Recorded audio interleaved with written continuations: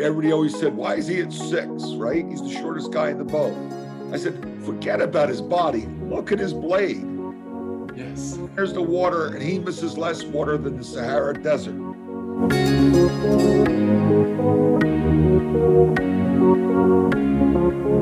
I'm Alex Del Soro with the Rowers Choice Network, and this is season 3 of our podcast interviews. And I gotta say, I'm with someone that immediately puts a smile on my face.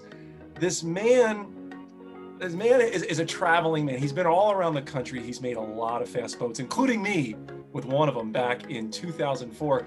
But it's rare to ever find someone, man or woman, that as you go through in your journey of life, you always call that person coach. He is and will always be my coach. And for those watching, I got to tell you, it's very, very rare. I've had dozens of coaches in my career, from baseball, football, basketball. I did rowing all throughout my 21 years of rowing. He is the only one I still call coach. And this is John Bancheri. Now, I had this man at Marietta College just 1 year. And we're going to learn a lot about that 1 year, but now where he is today at Stockton University. John, coach, thank you so much for doing this with me today. It's an honor. Thank you. So, Coach, we've been doing this a lot, okay? And I ask the same question every single time. How old were you and where were you when you picked up your first oar? I vividly remember the day we were riding our bicycles in the back bay by Ski Beach in Ventnor Heights. Yeah. And we saw a bunch of crew boats. So we rode over there, and I was 12 years old, and the Viking Rowing Club was still fairly young at the time. And God rest his soul, Doc Holland, was standing there. And I said, wow, this is cool. And he says, you want to get in a boat? And he had like a lifeguard boat there. Yeah. And I got in, and it was fun. He said, you should come back because we're going to have a learn to row thing. And that was like the precursor to the chicken dippers, I guess, that they have now. But and that's where it started. That's a long time ago. I mean, Doc Holland, for those listening in, I mean, he's a major player in South Jersey rowing. You know, you're shaking your head. Yeah. How much time did you spend with him in those early years? Because I mean, his name is he was my doctor. I mean, he yelled at me and said, "You used to be a bull. How'd you let yourself go?" You know, he was one of these guys that just said what he thought and smiled while he did it, and you could never get mad. You never. I love but you know, I didn't know him that well, to be honest with you, other than, you know, a few things. But I do know that South Jersey rowing started, you know, if you trace it back, it's to Doc Holland and the coach at Temple, Bear Curran, two guys. And then from there, they got, you know, some lifeguards like Stan Bergman and Bob Garbett involved. And then Bill Subin, who was a coxswain at Dartmouth. Sure. And that Viking Rowing Club grew. Then you had Larry Connell, Mike Hughes, and all these great coaches that came out of there that all started, and this tree just keeps widening and widening. And now you wrote it. Still on the water. You know that? Yeah, I do know that. I know that. Yes, he's out there coaching freshman high school kid. This is like the Pope going to the local church and deciding to go to St. Michael's. I would think I'll tell mass today at 10. Move over. I got mass today. And it's like, it's hilarious. It's just. The funny thing is, like, those little kids have no idea what they have. No, they have no clue. No idea. I mean, like, right. Now, did you row? You rowed at Atlantic City High School, is that right? Yes, I graduated in '78. Now, how successful was your team back late '70s? You know, we had some successes. You know, I had like some issues. Let's call them social issues. Okay. And but if it wasn't for the patience and grace of Bob Garbett and George Dennis, I would never have finished high school. go to college. Like I had no idea if I was going to go to college. They gave me the 5-toe motivational method, and that seemed to work with me. But we were in the shadow of the Holy Spirit Eights at that time. I mean, 76, Holy Spirit High School's varsity eight could beat most of the varsity college crews in the country. Yeah. Sub 430 in 76. And, and we had a good boat. We that one year, especially, we had a good boat, but when you compared to everybody else, we were good. Compared to them, and so, but I had enjoyed it. We had a lot of fun and a lot of experience rowing. Now, you then went, which is really odd to me, you went in the middle of the country, right? You went to Wichita. Was it Wichita, Kansas is where you went to college? No. I went to the University of Tampa in Florida my freshman year. Okay. All right. And, I still was who I was and had a better time than I should have. I'm sure you understand. I do. I was into bike racing too, and I would ride my bike to Clearwater and get back in time for crew practice, and something was missing in between. And I had a stellar 1.87 at the end of the year, my scholarship, and which was a good thing for me because, there's a silver lining in every cloud. And here I ended up transferring to the University of Charleston, a small school where there wasn't, smaller classes, where you were, and there wasn't the beach to go to and the swimming pool and all that. I was able to focus more on academic stuff. And the coach there, was young to rowing, and Jim Buckaloo, and he sort of, I owed a man a lot because I probably drove him bananas, and but he gave me my first big shot, and I basically went from failure. I was getting ready to flunk out of school, to John. I need this boat. You know how to teach rowing. Teach this boat how to row. I want to start a women's rowing team. And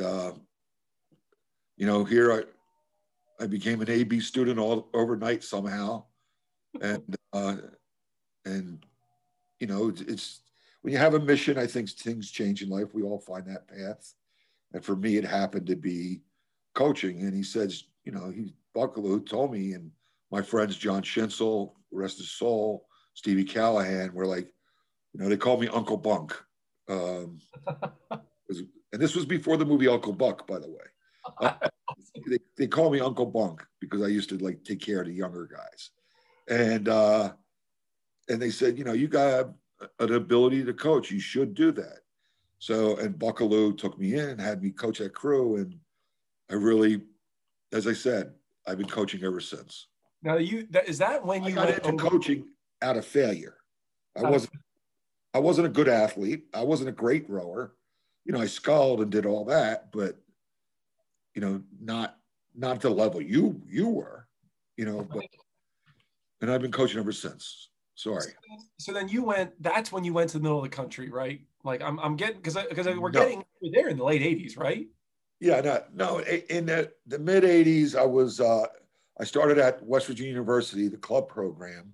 Okay. And I coached the women there. We had a lot of success. And then Buckaloo he became the athletic director at Charleston, hired me on as the first varsity coach. And we had a couple really good years. Then from there, I went to Wichita State. Okay. And I was out there for 7 or 8 years. Then I went to Marietta from there. Well, let's jump to Marietta because that had the biggest impact on my life. Mine too.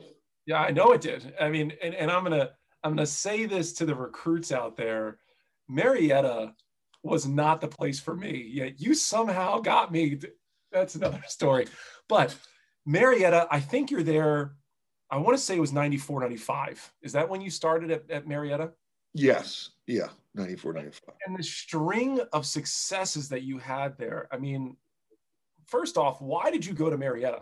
Because 92. Well, Marietta had a storied program. and they did a national search, and I basically applied on the second national search. You know, I was at Wichita State at the time, and this guy by the name of Bill Koch took over the boathouse to showcase his America's Cup boat and stuff like that. And I didn't fit that. You know, I was a bit different. Let's put it that way. And you know, I was enjoying Wichita State, but I wanted to take my talents and see if I could do better. And the Marietta position opened, and a few people suggested Mike Cipollone, Bart Goulong, John Stropek, you know, those guys suggested I apply for the Marietta job. They thought I was ready for it. Mm. And my father passed away. Like it just like all happened in that period of time. And I just wanted to get closer to home. You know, I used to drive 24 hours overnight to get to Atlantic City. And now, you know, oh, I'm serious. And now it's like 8 hours. You know, Marietta was only 8 hours away. So, you know, the main reason, the bottom line, Marietta had a storied program and they wanted to have varsity eights. And I thought it was great. And I wanted to develop, you know, a flagship system where, you know, it's not the four, the pair, the whatever. It was the 8 best athletes that the institution could find, whether they had 1 leg, 2 legs, you know, whatever, whatever. They were the 8 best, and that's who was in the boat. And size, money, pedigree, none of that mattered. All that mattered was how fast the bow ball could go. Well, you made a lot of fast bow balls, specifically like in that late 90s, early 2000s era. Yeah. Were winning. Yeah. Right? I mean, you had won back-to-back freshman eights. Your varsity was always in the grand final, you know. In the medals. In the medals, like all the time. And yeah, I changed my name to Bronze Medal Bancheri because 3 years ago I got a bronze medal. I'm like, what the hell? But that was like Temple had those great boats with those kids and Canadian kids. Dowling, you know. Oh, I remember that. Yeah. You know, they started with the Europeans, but you know, there were people, young guys, wanting to win just as bad as our young guys, and I still think we got faster because of them. Well, so, you had quite a system. I mean, because you know, being South Jersey, you knew of all the best kids, but when I was looking at colleges my junior year, the conversation with the guys that were like middle of the road were always, you should check out Marietta. And that was the power that you had. Yes. In South Jersey area. And that's what I really, you know, I was a BC student myself. And then sometimes you get the opportunity with the right person. They have all the talents. They have everything it takes. Mm-hmm. You need somebody to believe in you and give you that 5-toe motivation once in a while. And, you know, teach you to believe in yourself and then give you a good system with the equipment, the racing and all that, and you'll thrive. And that's what I think happened. Well, Coach, when I'll never forget this, and this is the moment that changed my life forever. I was a very good student, like not the best, but we were really fast that year, senior year of high school. I mean, we were top scholastic team in the country. I remember that. And I'm an Ocean City lifeguard. I come home one day in the middle of the summer, and you're in my living room waiting for me, and I'm like, who is this person? And my dad stands up and he says, you're going to Marietta. This is your new coach. Say hi to John. And I'm like, what? I was blown away. Like, what is this? And then Adam Thorstead was with us. We finished 2 full boxes of pizza for Primo. And you would not let me walk out. Like you would not leave the house until you knew, like, I was committed. I was in. Yeah. And by the way, people watching and listening, that was July after senior year. Like I had no idea where I was going. And you were in my house in July saying, you're going to Marietta. Coach, that was the most impactful moment to me. It was unbelievable. Yeah, that's like almost like the Andrew Bolton story. It's similar, but that's another one. So the one thing that you said to me too is you looked me right in the eye and you said, Alex, you're going to win a national championship and you could be in the Olympics one day. And this was right in the middle of like the US going to the Olympics, and we were Right. really fast, 2004. And you made me believe in something that I did not believe in. And I think that's like your genius, that you get kids of any age believed in something. And the day I arrived at Marietta, we believed in something. It was unbelievable, Coach. It was unbelievable, the system that you had created there. Really. Yeah, that system, it's funny, like, systems are developed over years from everybody you meet, what you learn, this and that. As Larry Gluckman, rest his soul, said to me, a good coach is a good thief. If you're not willing to steal ideas, you need to get out of coaching. Oh. And he would say it to me all the time. And he was the best. And anyway, I look at the system that we created, and when I first got to Marietta, I had a good system, but I really believed in making it a two-way street where the athletes could come in, not at the boathouse, because you know how I was there. Oh, yeah. But they could come in and give ideas. And I look at my training plans. You remember those little books I had? Yes. Like 50 of them, right? And all that stuff was modified over years from you guys, who, helped me develop it, gave me some ideas, and even came up with like stupid names for stuff that, like the House of Wines series. Yes. Oh, I missed that. Yeah. Well, what was funny is Joe Palmer once said to me, he said, Coach, do you realize that winning the House of Wines to us is more important than winning the head of the Charles? That's 100%. That's 100%. That was like, it was like who walks across campus and says we're the two best rowers, I just had a conversation with Rob Johnson about that. Yeah. Him and Seth Avery took a victory lap and speared the train bridge with one of my new pairs and knocked the bow off. So, well, speaking of Rob Johnson, what you created, and I'm assuming you're doing that now at Stockton, is as sophomores and as freshmen at the school, we looked up to the seniors as if they were the coaches, right? Like whatever they said. Yeah. Oh, huge. And that's, but that's what one of the sad things about, I think, with Division I rowing, where they take young people, put them right in the varsity boat. Oh, yeah. They have talent. Yes, they're talented, but the social component, the moving along with your class, I really wish they would get back to the freshman rowing.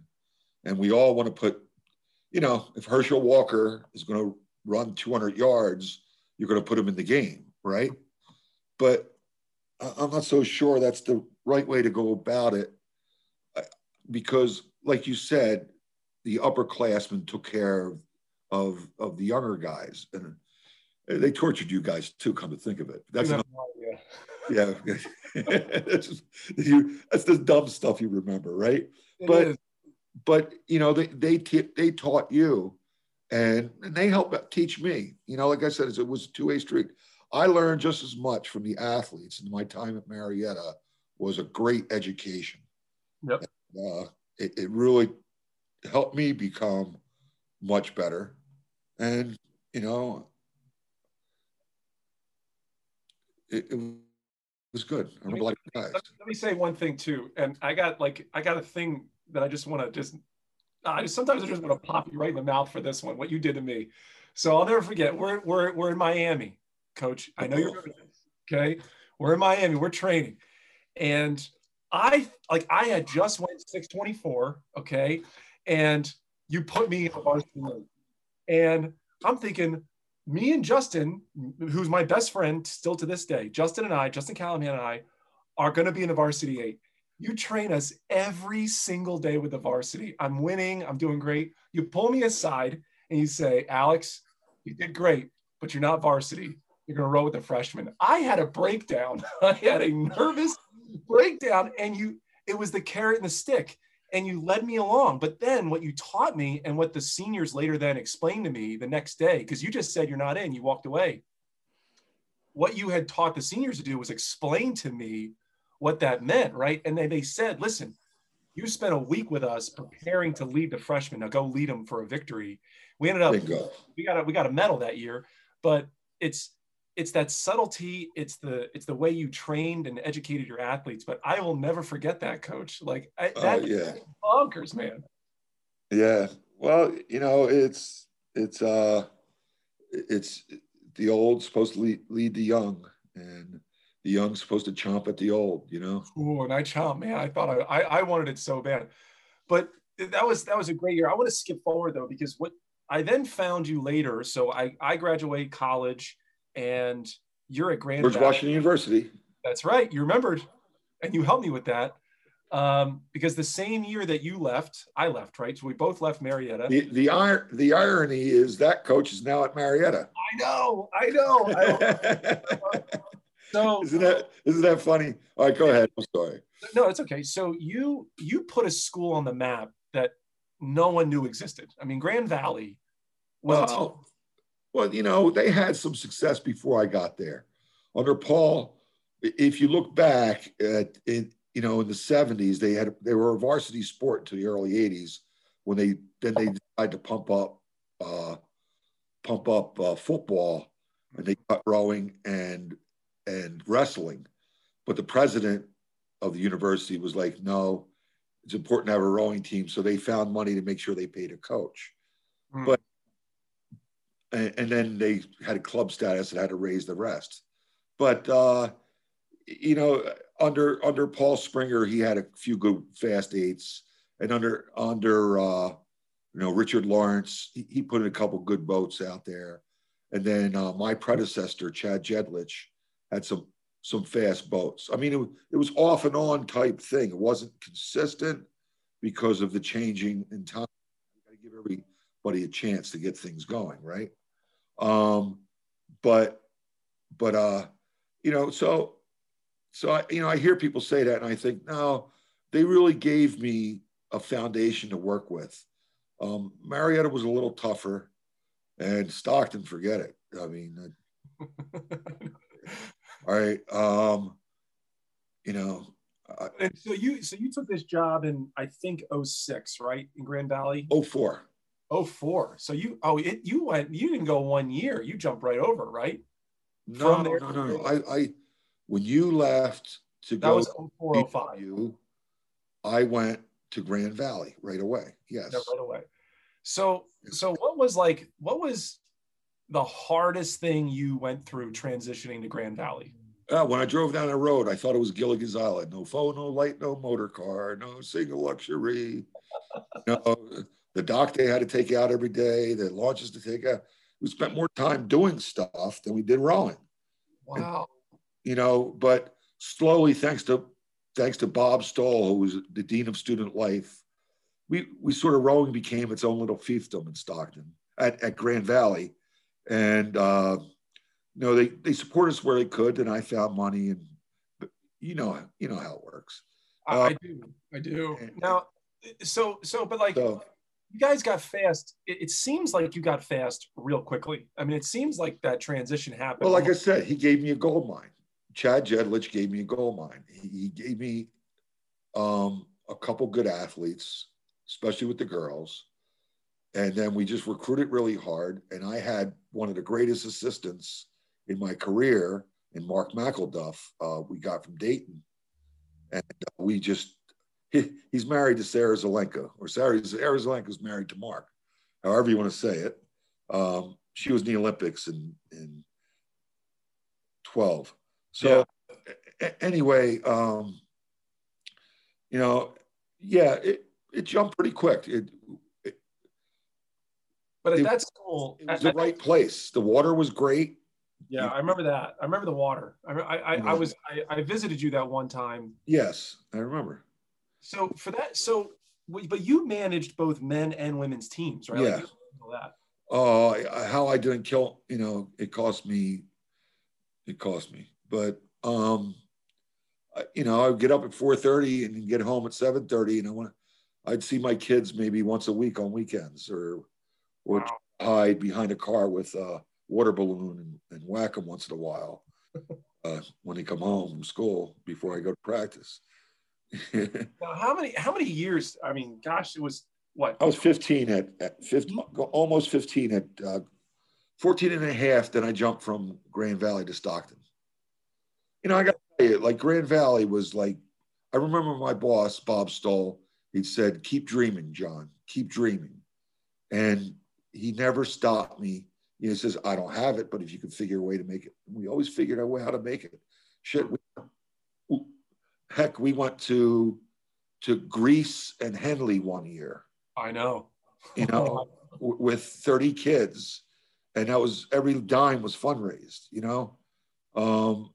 So, we dreamt big and we did the most we could and tried to give every kid the best experience they could get. Like, I don't believe rowing should be just show up in the city, jump in a boat, go row, and you're done. I want the guys like you did in Miami, go to the beach, check out certain beaches, if you know what I mean, and enjoy it, enjoy life and see different things. Like every place that we go, when I took Stockton down to DC my first semester here, we stopped at the Holocaust Museum, the Smithsonian, and I wanted to make it an educational experience as well as a social. Like with Grand Valley, the big thing every year was right after the first practice, the bus on its way to the hotel would stop at the art museum, right? Yep. And all the kids get out, run up the steps, take a team picture, and then run down. That's a memory that they'll always have forever. Exactly. And exactly. And that's like that. And then on the way, we stop at Pat Steaks or one of those places. John. So I got a question about the Grand Valley thing. So, Coach, I talk to coaches and athletes all the time, and I know you said that a lot of the credit goes to the people before you, but why do you think coaches today struggle developing a system, developing a complete culture in rowing? Because I got to tell you, I think that's one of the things we're missing the most in rowing today. I don't know. I don't have an answer to that. I'm too immersed in my own little world trying to make this work. I think that's the answer. I think the answer is that they're not obsessed with it. Because you obsessed. I mean, when you're in, Coach. I mean, it becomes your life. Look, if I was the Tiddlywinks coach, I'd figure that out too. It's what's it matter? Anybody good at anything they do, you can't do it half, butted. No, you can't. That's true. Now, I'll never forget seeing you in New Year's Eve. This is the year that you got the job at Stockton. We're walking the beach, and That's right. I remember you were there with your kids. That was great. Yeah, with my kids. It was great to see you with children. Oh, thank you. That's like the coolest thing of all the guys I've coached is to see them with their kids. I love that. Now, so it was so funny. You're like skipping down the beach because you're so excited because you got the job at Stockton. Yeah. Like everyone listening and watching, Coach was skipping and just bouncing down the beach. And then you gave my family a big hug. It was wonderful. But walk me through like when you got that job. So, because this is hometown for you. This is a dream job for you. Like what happened in that transition from Grand Valley to Stockton? Well, I was talking about that dream big, and that boss, my last 2 years, I got moved into a different department, and he was no longer my direct boss.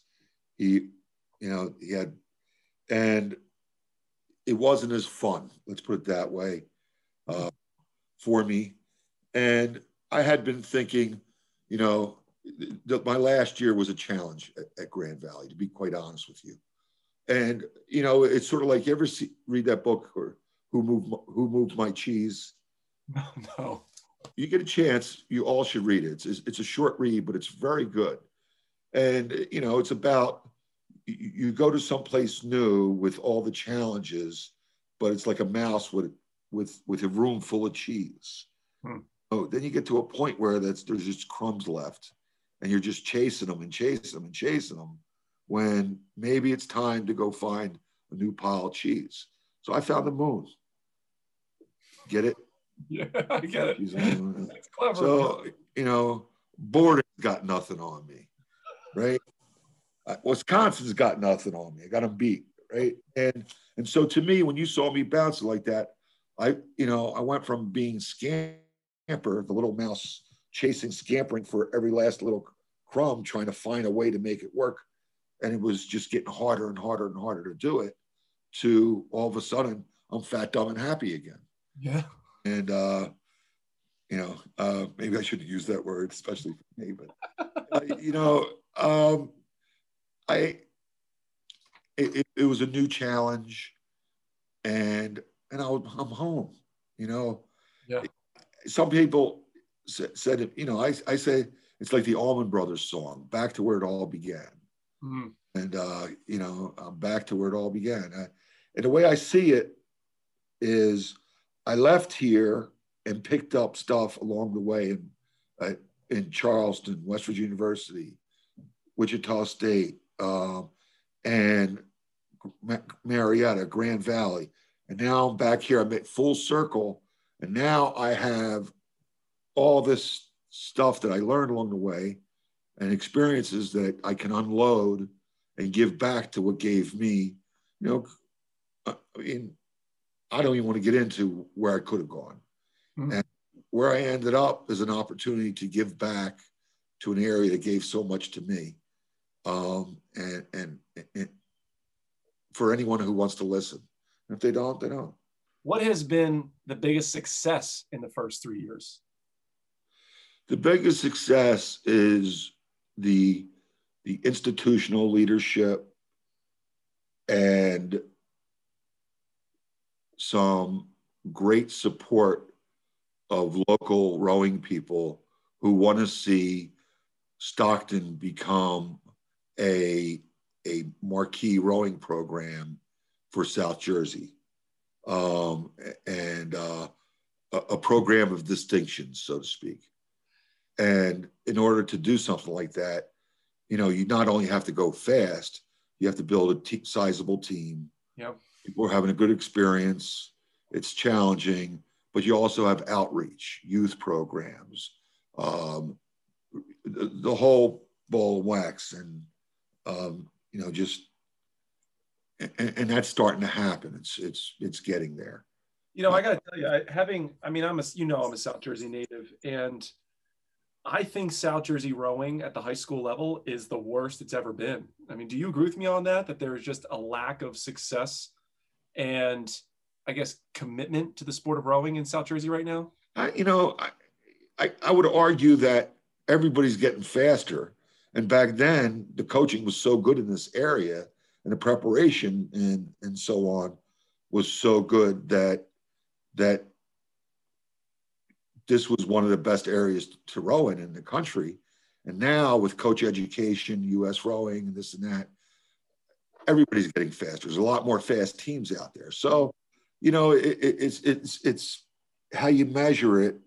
It could be a little different. I think there's a lot of great coaches in this area that are coaching.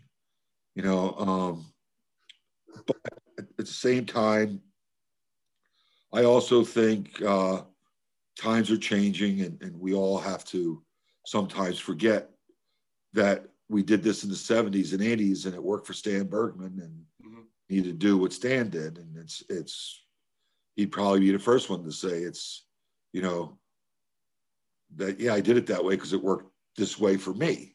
But, you have to find your own way and make it work for you.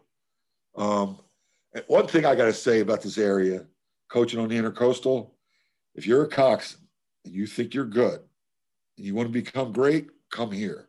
Because good here, you could do it in Zimbabwe, as far as I'm concerned. It's between the boats, the tides, the low tide, blowout tide, high tide, 5-7 high schools, masters, motorboats, fishermen, the drawbridge, God knows what else. I recently rode down there in the end of the summer. I went to the mile stretch, so where Viking Rowing Club is. Yeah. Yes, Larry's house, and you go out the mile stretch. I forgot how challenging that was. I mean, really, it is. You're right. It is hard to navigate. It's a lot of people out there who could give a damn about rowing. Like it's a challenge. You got your hands full there. There's also just as many people that love rowing there too. That's true.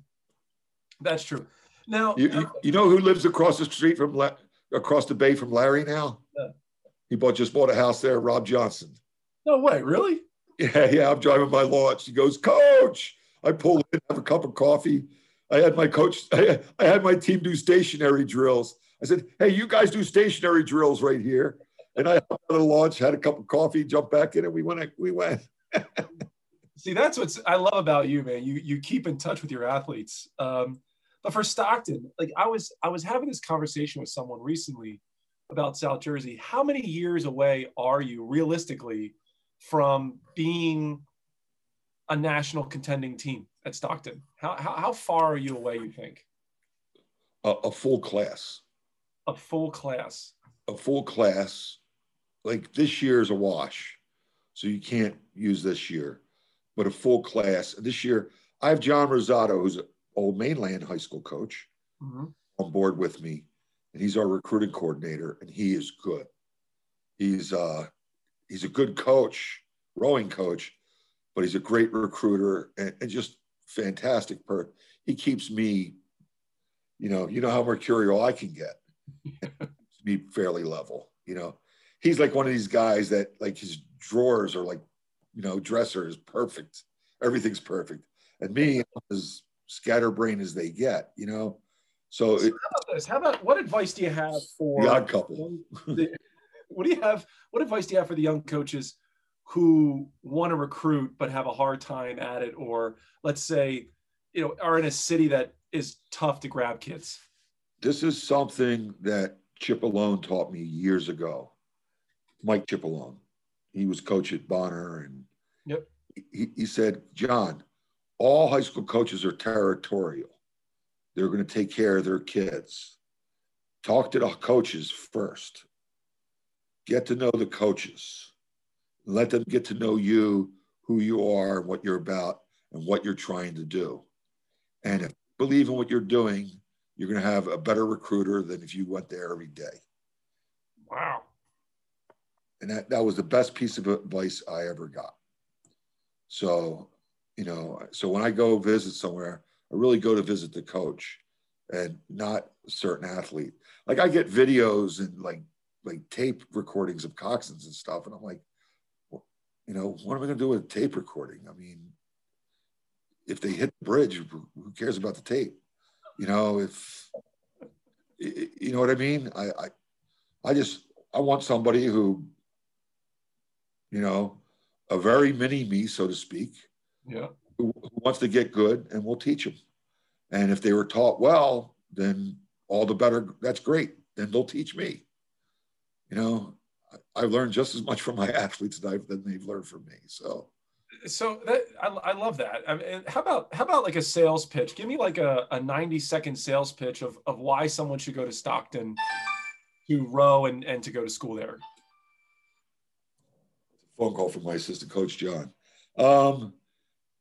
Why should they come to Stockton University? Well, first of all, Stockton academically has a very good reputation. You look at all the metrics as far as rankings and so on, and they're up there. In nursing, occupational therapy, and our marine science program is fantastic. The business program, hospitality management, which is like a no duh, the social work program, criminal justice, criminal science forensics. And there's some stuff that they do, like I had never heard about, like anthropological forensics or something. And I'm like, huh? And the kid explains it to me. I'm like, wow, that's pretty cool. And the sciences, very big in the sciences. And we have a high percentage of first pass rates in professional school examinations. So, and we produced a lot of teaching in South Jersey. So, with that, and Stockton University is on the up and coming. I mean, when the president of the university comes in, says there's a few things I want to do. Number one, I want to expand Stockton University to Atlantic City because we're out in the Pinelands, which is a beautiful area, and it's fairly isolated, only 20 minutes away from Atlantic City, but you might as well be in the middle of Montana, you know, and you're in the Pinelands and it's beautiful and protected and all that stuff. But they can only build out so far there. So they want to expand the university. And the president of the university said, we're going to build in Atlantic City. And now they have the academic building. We're ready to break ground. They've broken ground. They're ready to start building a second building, which is second residential building on the beach. Mind you, 2 residential buildings on the beach. Could you imagine going to college, like rolling out? I don't think I would go there, though. That wouldn't be a great place for me. But, you know, a smart kid. But the beauty of it is the boathouse is 3 blocks from the dormitories.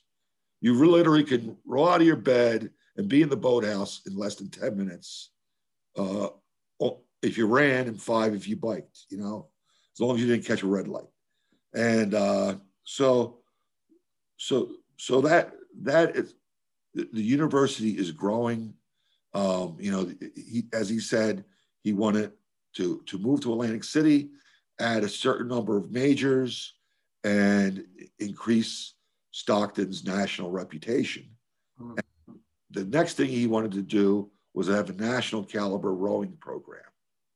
And, you know, this comes from the president of the university. So they, and, you know, the university's doing fantastic. And I like to think the rowing program, we're on our way. Well, you sure are. I mean, you had a race this past weekend and, you know, you did well. I'll just say it, like you did pretty well. How do you feel about COVID? How'd they look? I watched. Forget about the end result. How did they look rowing? They reminded me of the fast freshman 8 my year with you. Right. Like, right. Nice swing. Varsity, like your varsity looked like the fast freshman that we had at Marietta. Oh, right. Like you coach the same way. It's the style. I could see it developing. And right. It looked exactly like that. Yeah. And it's coming, right? Like this week, we're going to work on the percussiveness of the catch.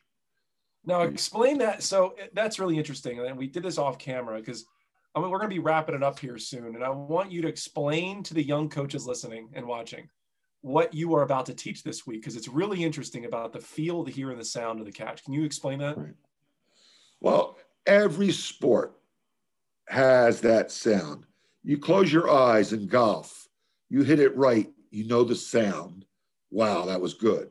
Baseball, tennis, whatever. Every sport has its sound where the element of touch, where it's perfect. And it feels like this. It sounds like this. It looks like this. So this week, we're going to talk about the percussiveness of the catch and what a good catch sounds like. You know, half the time, I don't even watch them rowing. I just listen. I listen for the click and the clack, the click and the clack, the click at the catch and the clack at the release.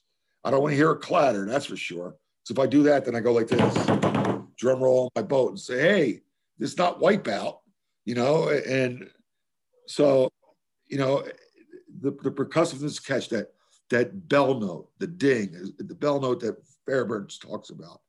And if it's done right, it has that sound. And it feels like the oar is being pulled out of your fingers. It feels like the blade is being grabbed by the water as opposed to water grabbing the blade. You know, and it looks like that Greg Lougain at that diver's catch, where there's very little splash, like a check mark almost.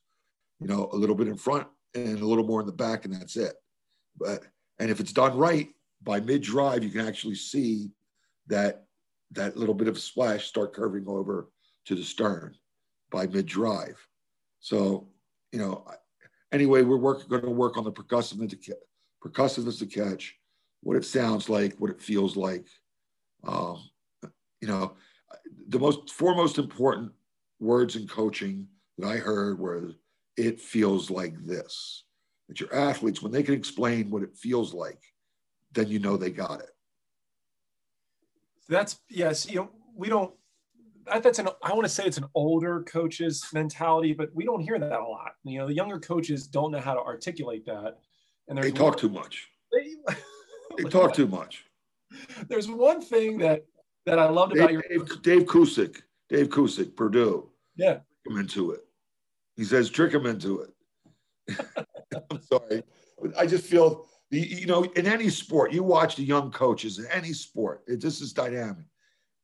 The young ones talk too much. They want to prove that they know or whatever.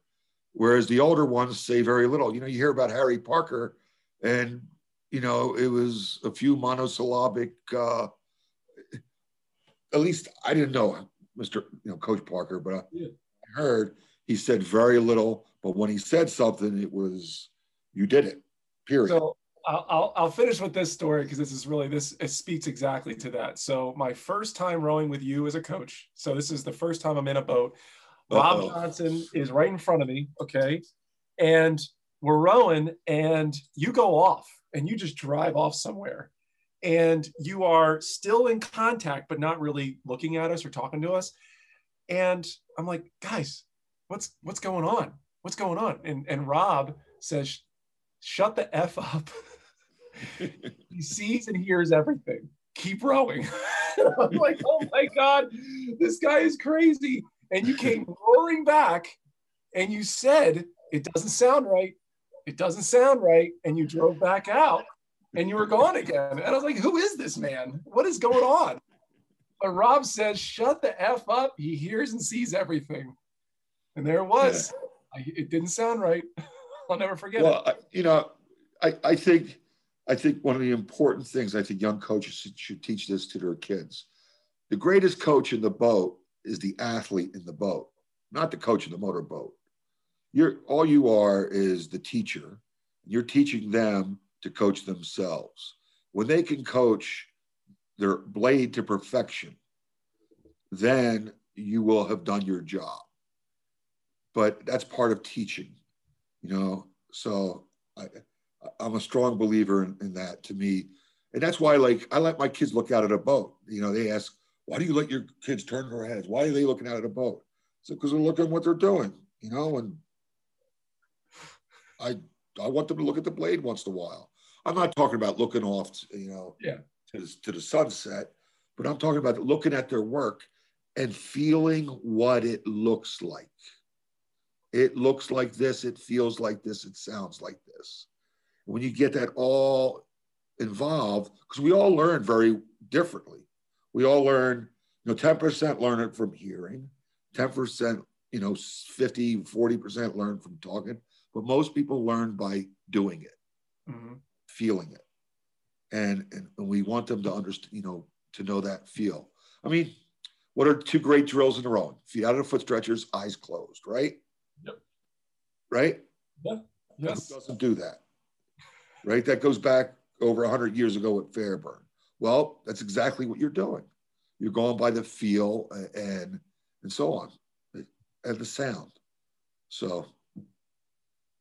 Well, I appreciate this. That rhythm, that metronomic rhythm, Yes. Now, listen, I've had more. I love this. I had a smile on my face the entire time. For those tuning in and listening, this is Coach John Bancari at Stockton University for another episode, season 3 of the podcast interviews. Coach, thank you so much for doing this with me today. Oh, it's an honor. You're one of my boys. How can I not? It's pretty cool if you think about it.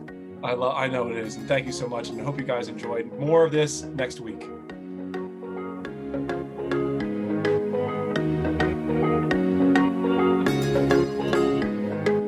When I drove down the road, I thought it was Gilligan's Island. No phone, no light, no motor car, no single luxury.